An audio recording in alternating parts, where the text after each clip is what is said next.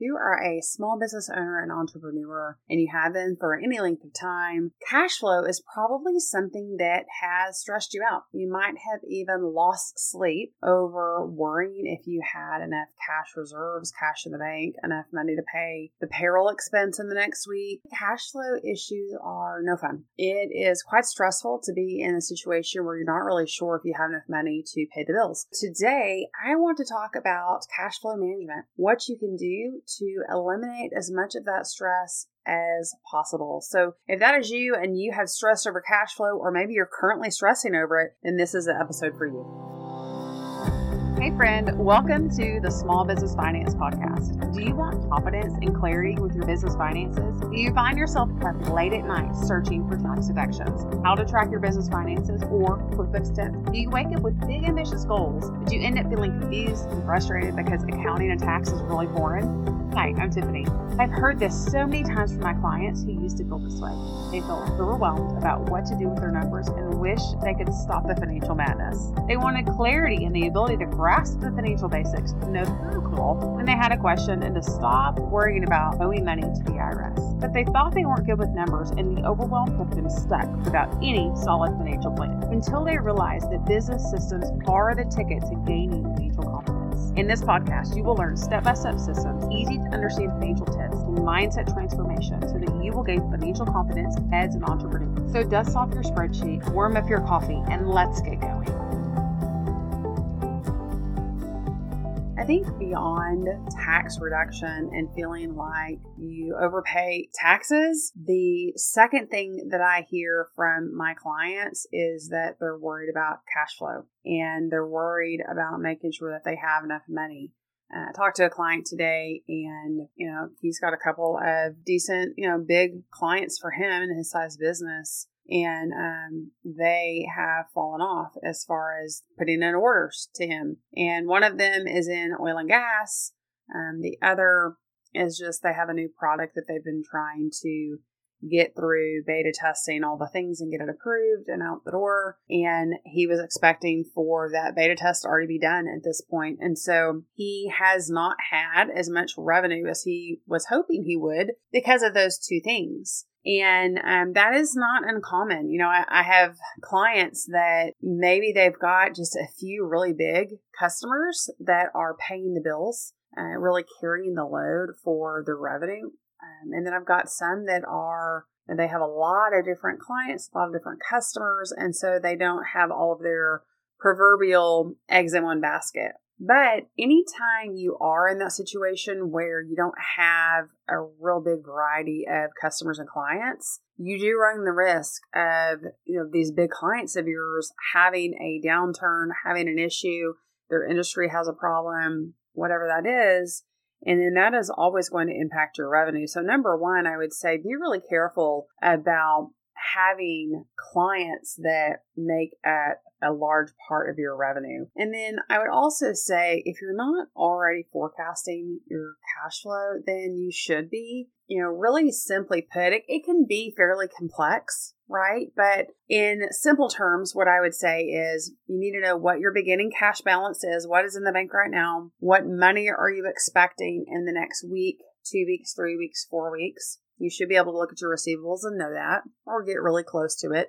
And then you need to know what's coming out. So how much is payroll? You have rent that needs to go out. You have other software costs or other overhead costs. And then you end up with a bottom line number. And if you set up your spreadsheet right, you should be able to kind of track that out and have this running total. So simply put, that is what cash flow management is. There's softwares out there that help manage cash flow and can integrate to softwares like QuickBooks Online, QuickBooks Desktop, etc., that make it a lot easier. So if you have good information in your software, then you can get information out and really kind of analyze those numbers. But a simple Excel spreadsheet can do the trick as well, particularly if you don't have a really complex business. The more complex business you have, the more robust software that you're going to need. Hey, real quick, I wanted to pause the show to make sure that you know about the 2-day Business Growth Intensive that's coming up July 13th and 14th in Northwest Houston, Texas. You are absolutely going to want to be there. We're going to be talking about business and growth and how you can really up-level your game in so many ways. You'll be around entrepreneurs that are just like you, looking to grow their businesses and able to leverage from their own experience and grow your business as a result of those relationships. If you haven't done so, go to warroomhouston.com for all the details. I'll also include a podcast that I did specifically about all the details of what's going to happen at this 2-day Business Growth Intensive. So suffice it to say, you are going to want to be there. So go ahead and go to warroomhouston.com now, and we can't wait to see you then. Really making sure that you are reviewing these cash flow statements and kind of your projection is important. I would say at a minimum, you should be reviewing your cash flow forecast monthly. It really is probably something you should be doing weekly if cash flow is not healthy. If cash flow is not looking really good, then you need to put your eyeballs on it, because the thing that you focus on is a thing that you change. That's just the way that it works. And so if you're looking at it weekly, you're going to have the most meaningful impact on it. What I would say, there's a couple of things that really impact cash flow. Number one is your receivables. A lot of times what I see when it comes to cash flow that really trips people up is that they're really quick to pay all their bills to their vendors. And as soon as they get the invoice in, they're making that payment because they want people to know that they're good on their bills and all is well, etc. But then the people that are paying them, their customers or their clients, are not paying them that quickly. They're on terms and they're paying net 30 or net 60, something like that, maybe 45. They're not getting the money in fast enough. And so cash flow gets kind of backwards in that scenario where money is going out faster than money is coming in. And that can be where you end up having a problem. And so one of the ways with receivables that can work really great is giving people a discount to pay you faster. If you're struggling to deal with cash flow, then maybe offer a small discount. And I mean like 2%, if they pay within 10 days or something like that. Or there are some companies that just have a policy that people pay up front and they don't give any terms. So every industry, every company is different. But offering terms can be really beneficial. And the other thing is that if you typically expect people to pay you in cash or check or ACH, then offering credit card payments is an option. There are services out there that will actually take that invoice, they'll pay you the full amount, and then they will allow the customer to make payments on that invoice. So that is also an option where you're getting all of your money, but the customer, the client, is actually able to put it on debt, pay it out, and then they're not having to front the entire amount to you. Depending on the industry, depending on your business, that may or may not work. That's also an option. And then the other thing is that on payables, it's always really important, especially if you are a company that has inventory or, you're really buying a lot of things, you're doing purchase orders and maybe even have a supply chain team. And some of this is going to be larger businesses, but when you have a lot of payables, you need to negotiate those things. Of course, your vendors are always going to want their money ASAP, but it's your job, and if you have a supply chain team, their job to negotiate those things. And if someone really wants their money immediately and they're wanting it quickly, then they should be giving you a discount to give your money to them faster. Again, a 2% discount on a payment within 10 days.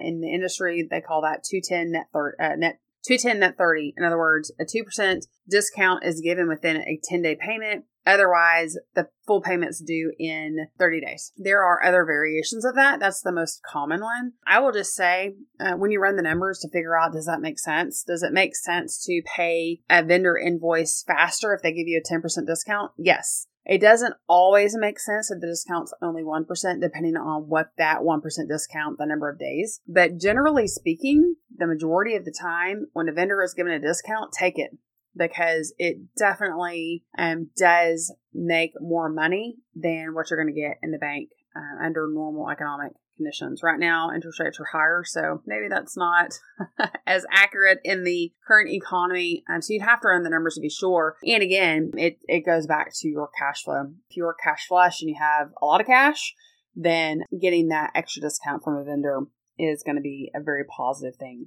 The other aspect of cash flow that is important to note is if you are a business that is seasonal. My business is seasonal, where there are a few months out of the year where we don't collect as much cash because people don't need tax returns prepared, or they don't have as many tax issues in that time. So therefore, we don't have as much revenue.